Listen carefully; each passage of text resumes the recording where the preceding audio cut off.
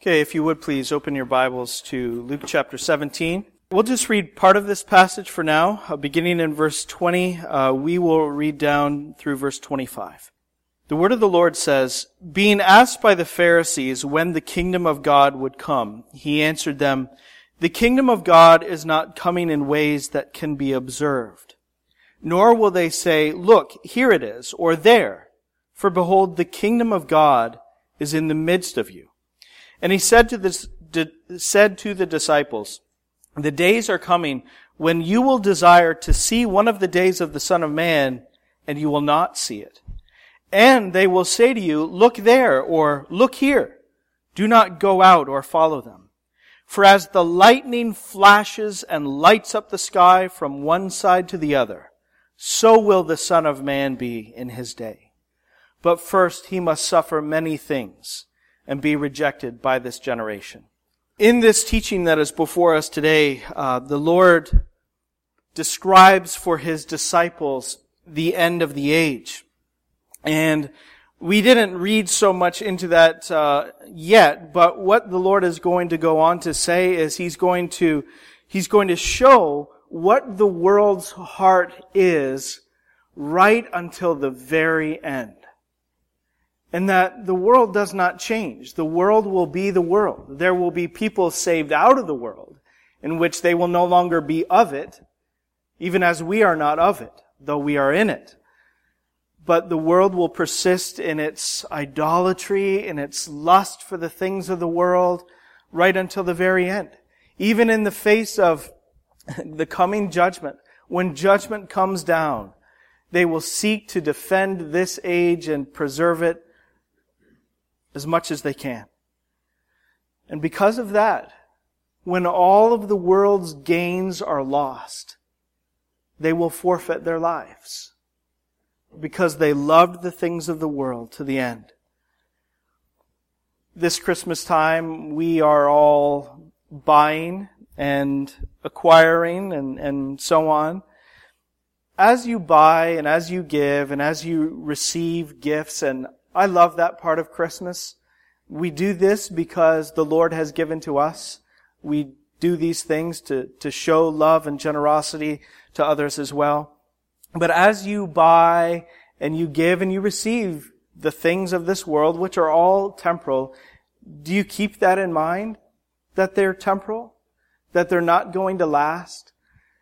I know it seems like just a kind of a fundamental base lesson and truth that we should all know. But how easily are our hearts deceived by the lures of this world? I got to tell on one of my little boys from this past week. I think it was this past week or the week before. They said to me, "I don't want to go to heaven." And I said, well, why not? Because we can't take our toys. And I thought, I gave them an answer and so on, told them about Jesus and how heaven will be so much better than what we have here and so on, because Jesus is there and He makes all things good. But I just thought that, even though that sounds like a little child, that's the world. And that's all of us. We resist Christ and putting our hope in Him and having Him as our first love because we naturally love the things of this world, which are all, the things of this world, not speaking of that which is evil, but all that is good is from the hand of God, showing His generous heart and His beauty.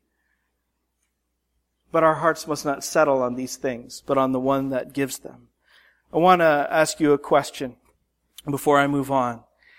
If your house would burn down tonight and everything would be lost, you survive, but everything else is lost, would you still have your first love? If you lost all the things of this world tonight, would you still have your first love? The gains and the losses of this world have this power to control the life of an unbeliever.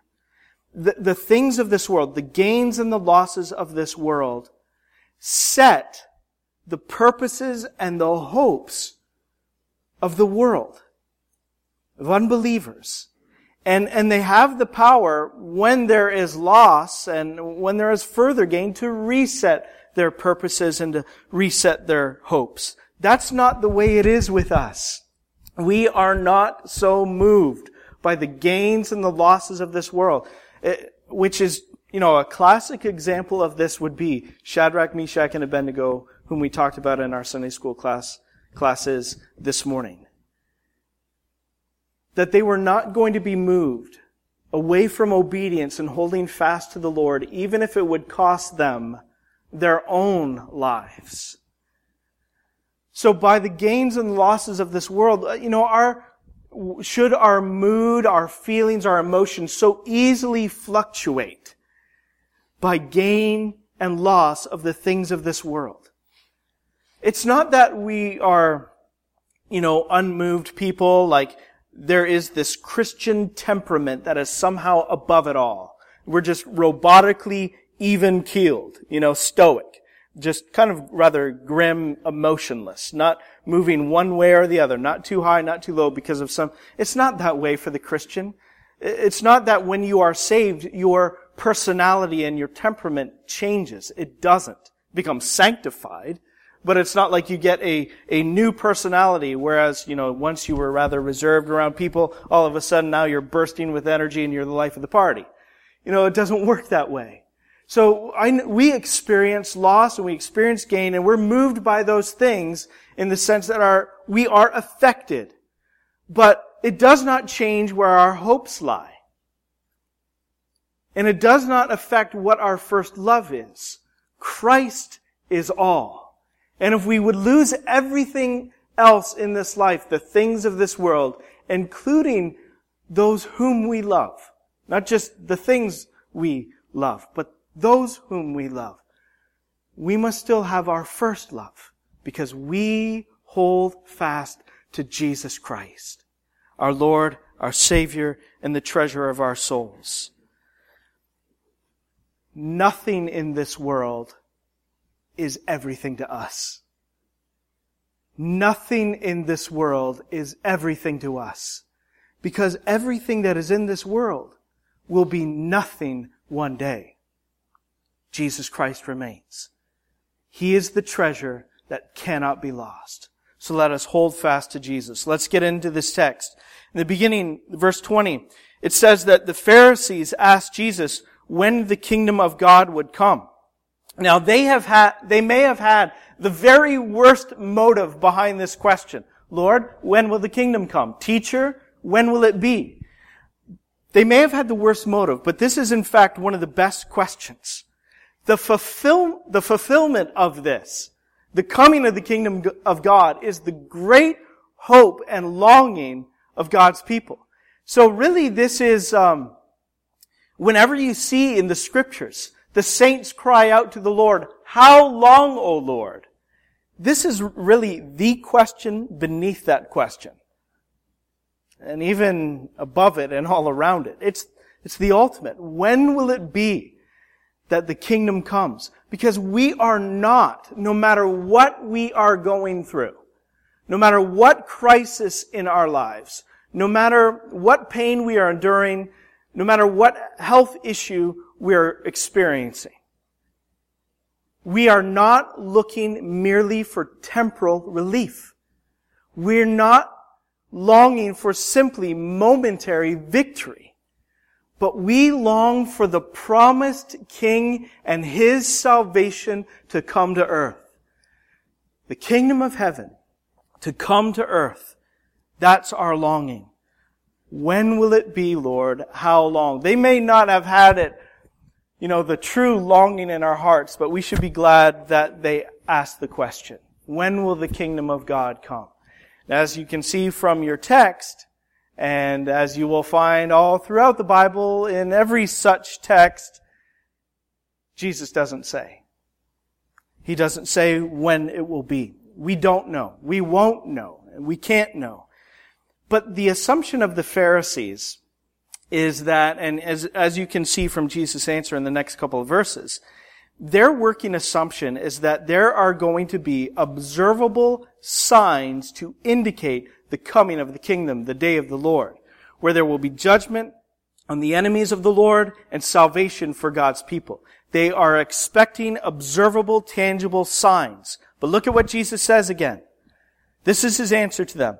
The kingdom of God is not coming in ways that can be observed, nor will they say, look, here it is, or there, for behold, the kingdom of God is in the midst of you. This is vital information for you and me. I think especially as it applies to us because of the, if you want to use this term, the particular camp that we are in evangelicalism, conservative, Bible-believing evangelicalism, and even because of the history of this church, I think. Because there are many people of like stripe who obsess over signs. They are obsessed with looking for them. They love to talk about these observable signs. They're always ready for the latest headline. And so they talk about events and historical figures and movements that are going on. They repeat the statistics of moral societal decline and so on. But it's not signs that we are to look for. Jesus is very plain. We are not to look for these signs. As he says, at the end of verse 21, for behold, the kingdom of God is in the midst of you. Now I have 3 questions for this part of the text that deserve asking, and we will do our best to answer. Number 1 is, how was the kingdom in their midst? The kingdom was in their midst because the king was in their midst. This particular saying of Jesus has been mishandled. In fact, it was mistranslated for a long time.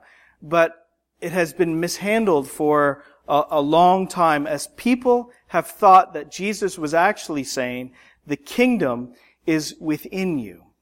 And you have to know that that can't be right. That could not be what Jesus was saying, as though he was saying, the kingdom is in your heart. Don't look for signs in the world. The kingdom is inside of you. There's 2 quick answers to that to shoot that interpretation down. Number 1 is, look at who he is talking to. He is talking to the Pharisees, these religious leaders who will shortly lead the charge for the crucifixion of God's king. Would Jesus be saying to these individuals, known for their self-righteousness and hypocrisy, the kingdom is in your heart? Obviously not. And number 2, not simply from the immediate context, but from the whole scope of Scripture, we know that, well, not only would Jesus not say this to them, but he wouldn't say it. Because the Bible doesn't say it. The Bible does not talk this way about the kingdom of God. What is the kingdom? The kingdom is God's holy people in God's holy place, under God's holy reign. You have all 3 elements, and you can add with God's holy blessing onto that. You have all of those elements there. That is the kingdom. So the Bible doesn't talk about the kingdom coming into us. Yes, we do have God in us. We have the life of God in us. But it does not talk like the kingdom comes into us, rather that we are called into the kingdom. And we come in. The kingdom doesn't come into us. We come into it. So think about Jesus coming on the scene. Here's the Messiah, God's Christ. And right from the beginning of his preaching, what does he proclaim? He says, the time is fulfilled and the kingdom of God is at hand. Repent and believe the good news. So the kingdom arrives in the person of Jesus. And here's the third question. So first of all, we asked, how could it be that the kingdom is in their midst? It is in their midst because the king is in their midst. And the second question is, what is the kingdom? Here's our third question. If the kingdom comes in Jesus, why does he still teach us to pray to our Father in heaven, your kingdom come. If the kingdom comes in Christ, why does He, while He is there in the flesh, teach us to pray, your kingdom come? And the answer to that is this. Jesus' first coming is not His last coming. And Jesus' first coming is not His permanent coming. So He came and He won the kingdom and He won the crown by His life and by His death. He rose victorious over the grave and ascended to the Father in victory. And He is enthroned at the Father's right hand. He is the reigning King. His name is higher than every other name. He is Lord over all. And He is coming again. He is coming again to consummate the kingdom that He first inaugurated 2,000 years ago.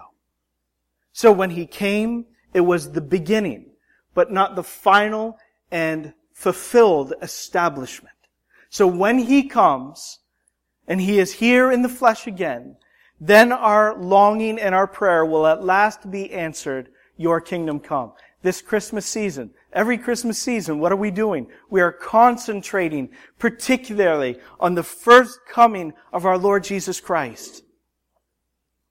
And yet we long for that day that is yet to be, when Jesus will again come personally, physically, in the flesh, and the kingdom of heaven will be on earth. The Pharisees were looking for signs. So many people all around us. You may hear the talk, I hear a lot of it. They're looking for signs.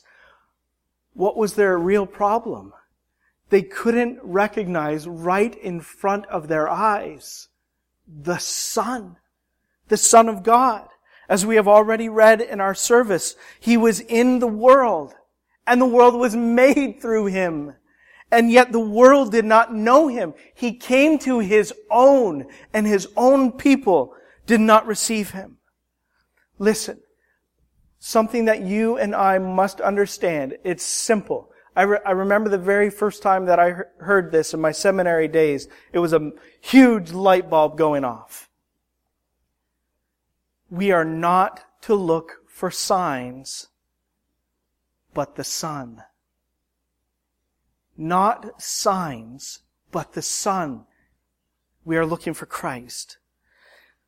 Verses 22 and 23 again. And He said to the disciples, the days are coming when you will desire to see one of the days of the Son of Man, and you will not see it. And they will say to you, look there or look here. Do not go out or follow them.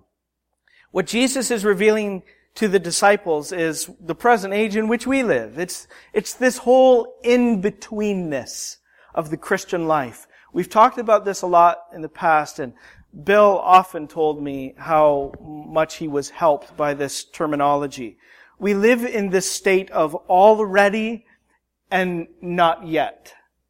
Already we have so much from the hand of God in our salvation. Already we have been justified, redeemed, adopted into the family of God, but not yet have we been glorified. We have the inauguration of the kingdom already, but not yet its final consummation. We already have God in us, but we do not yet see His face. And that is what we long for. The Lord is with us. Don't misunderstand Jesus. Jesus said, I will be with you always, even to the end of the age. He is with us, but not in His flesh, not in the incarnate state. And that's what we long for. We haven't seen Him. We believe in Him, though we have not seen Him. But we long for that day. That's our hope, to see the glory of God in Jesus. And so during this time, there are going to be a lot of people who who are obsessed over the observable, tangible signs. They might talk about some phenomena in history or in the cosmos or something like that, whatever. A lot of them are ready to claim a sign of the kingdom at the drop of a hat. But we must not look for these. Don't be led astray by them, and don't lead others astray in this.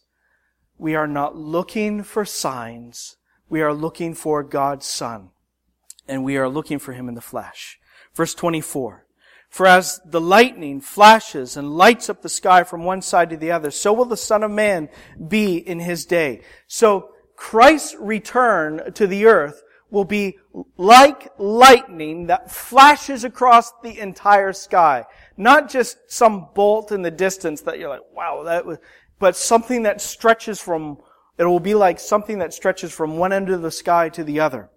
How will it be like lightning that flashes across the sky? First of all, unpredictable. Unpredictable for its timing, and for its course, how it will all be. Second, it will be undeniable. And that's what Jesus is talking about in something that takes up the sky. It will be undeniable, so massive and so visible and so spectacular that it will be unmistakable. All will see and all will know. There will be no mistaking the return of the King. How will we know that this day of the Son of Man? Jesus says, believe me, you'll know. You will know when it happens. Don't look for signs, look for the Son. Verse 25, but first, He must suffer many things and be rejected by this generation.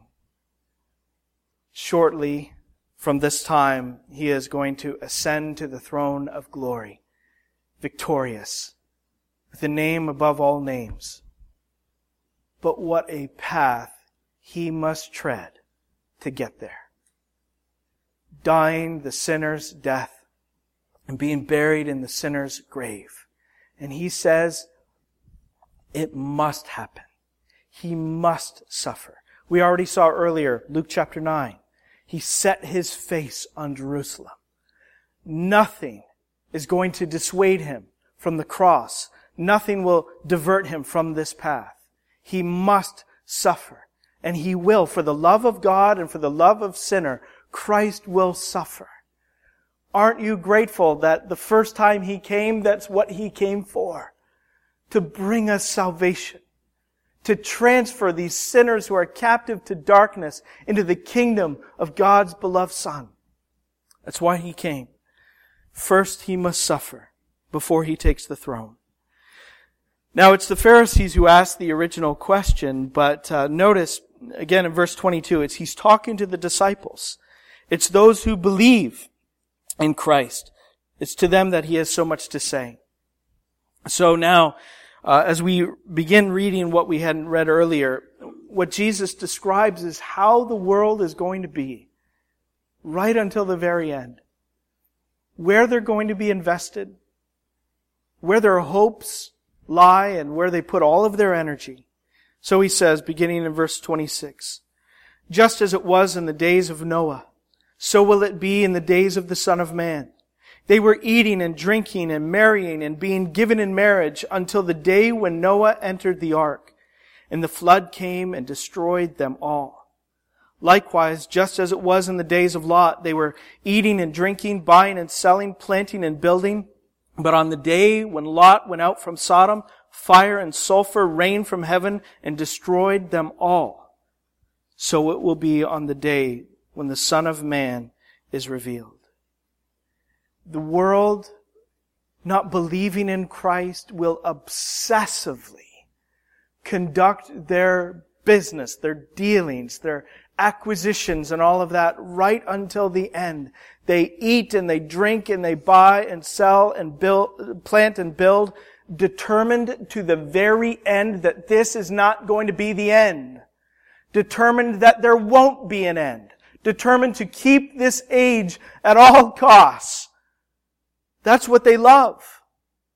And they can't stand for the things of this world, the present form of this world, to pass away. How can they go on like this? I mean, and you get the clear picture from Jesus that in the end, when judgment comes, at the return of the King, they will still be looking to hoard to themselves all of their acquisitions and to hang on to this age. How can they go on this way right to the end?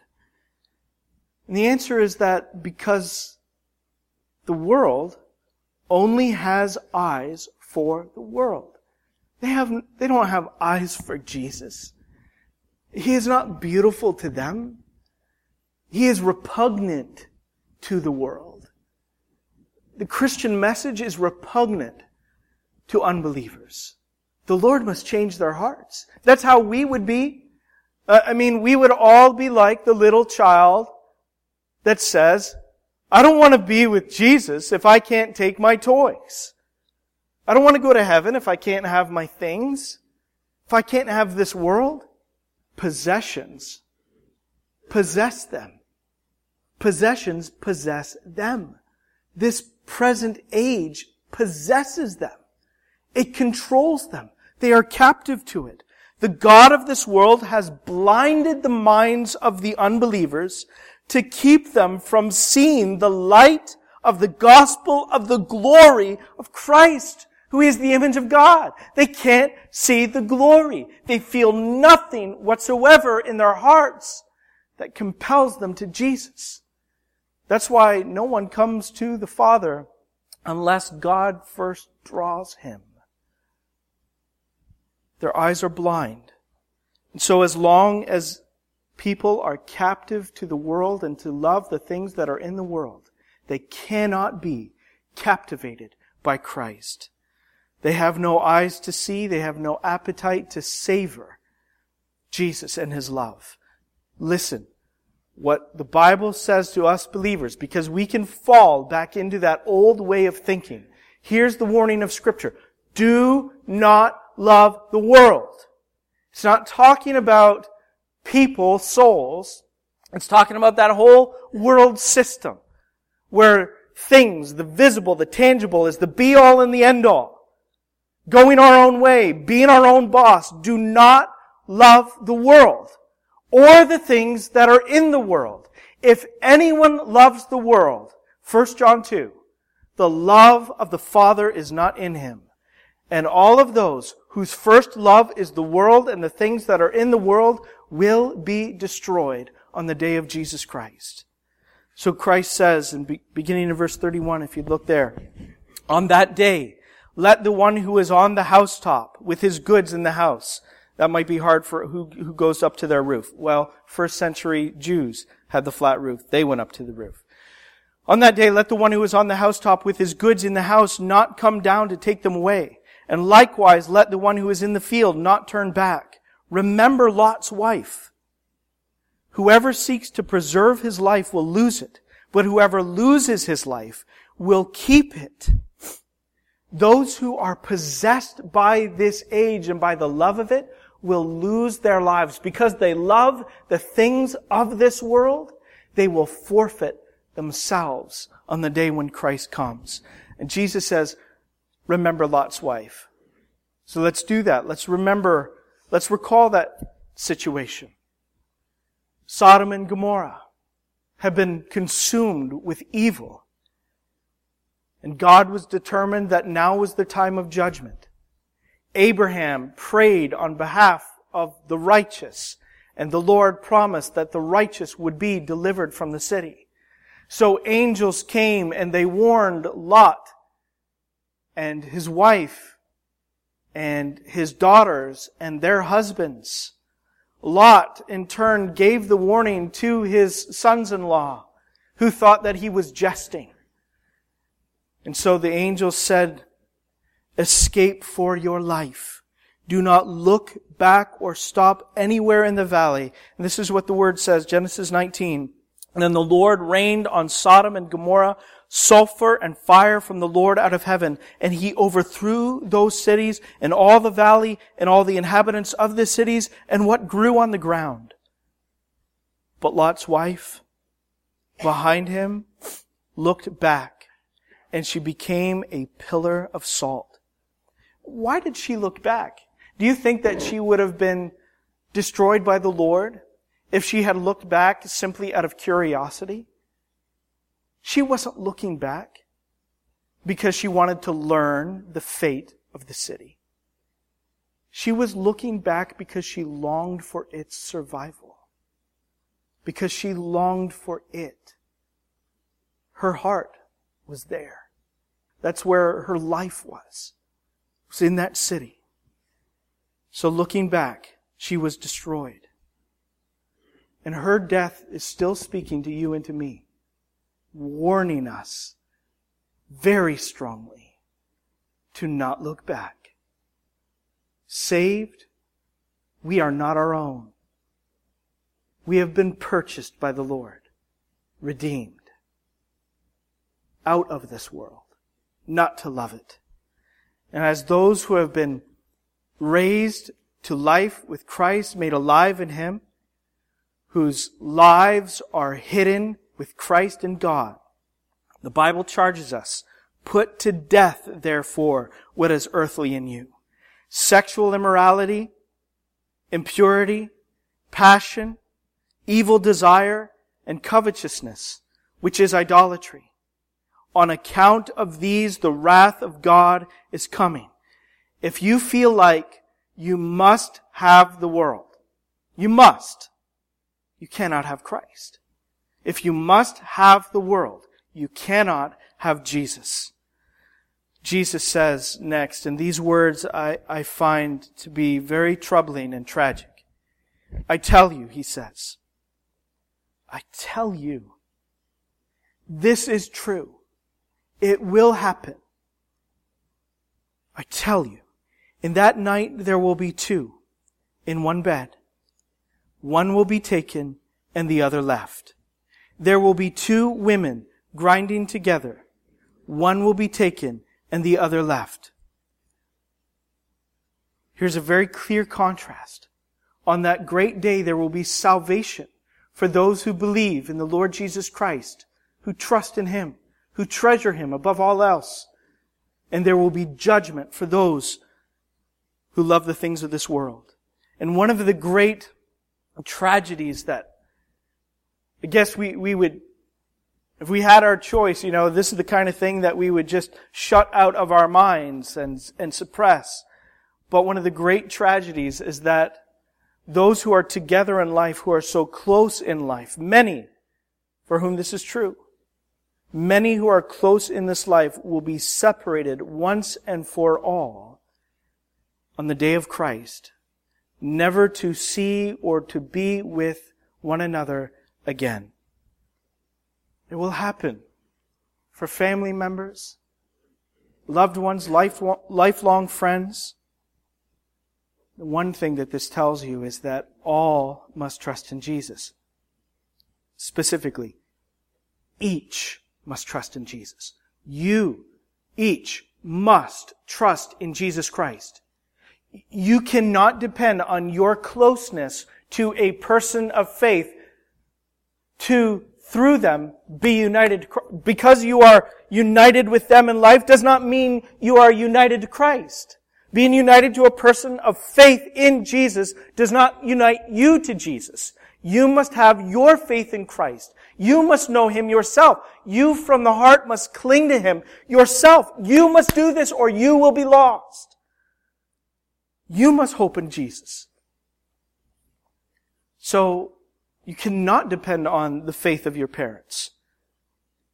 You cannot depend on the faith of your church. You can't count their faith as your faith. Each one must for themselves, from the heart, trust in Christ. It's the only hope. Even if we feel that our grip is slipping, yet we cling to Christ. Truly, He holds on to us. But I want you to understand that all those who trust in Him will love Him. Those who trust in Him by the Spirit will love Him by the Spirit, and by the Spirit treasure Him above the things of this world. Because it's in Jesus that we see that glory that surpasses all the other glories. Are our hearts tempted by the world?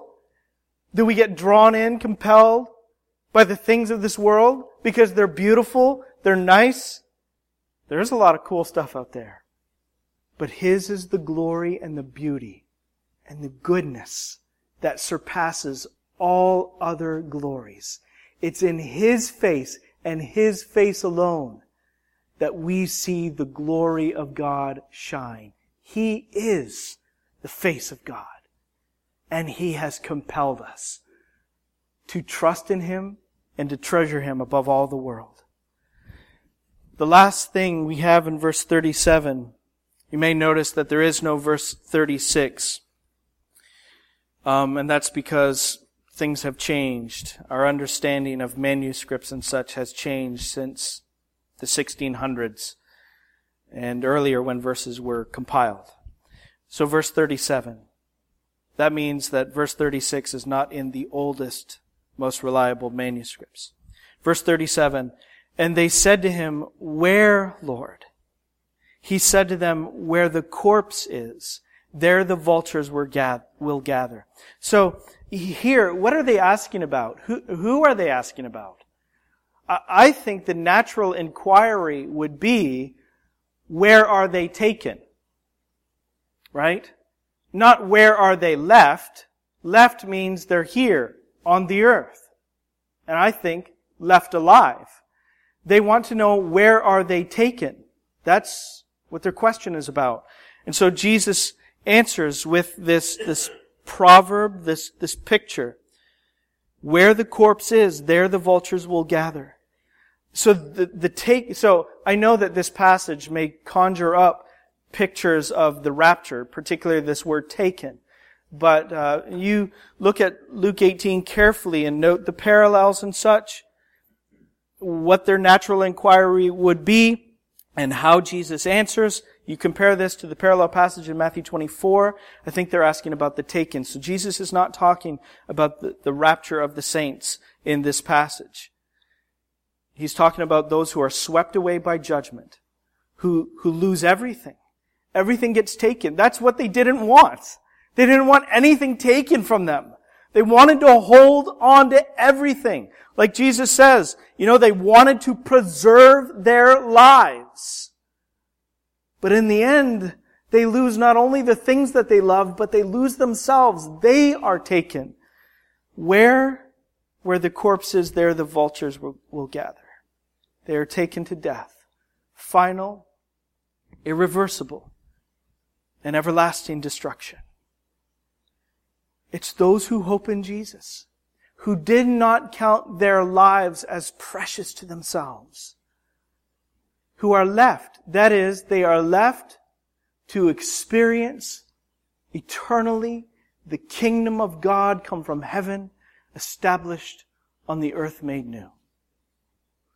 If you lost everything in this world today, everything, would you still have your first love? If Jesus returns this day, if the kingdom came down today, would your hopes be crushed because the present form of this world passes away? Or would your hope be fulfilled because Jesus has come? Where is your heart? And where do your hopes lie? What do you treasure above all things? Where do you see the glory? Where? Is it in the face of Christ? Then keep looking to Him. And never take your eyes off. Let's pray. Father, it's not in our power to see the light of your glory shining in the face of Jesus. And it's not in our power, even though we have seen your glory in Jesus Christ, to keep our eyes there. Lord, we all feel within our hearts the distractions of this world. We hear the call of the world. We hear the promises. And although the promises have again and again in our experience proved to be empty, our hearts are so drawn in by the things of this world. But Lord, all will be lost. And I pray that we would not conform to the idolatry of this age. Lord, we know we're not better than the world. But we have a better God, a better hope, and a better treasure. So Lord, I pray that you would, in all of our buying and selling, planting and building up in this world, I pray that Jesus would yet remain the great hope of our hearts and our very first love. Our prayer will be answered if you will, for this, give to us your Holy Spirit. And I believe with all my heart you will. In Jesus' name we pray and we thank you. Amen.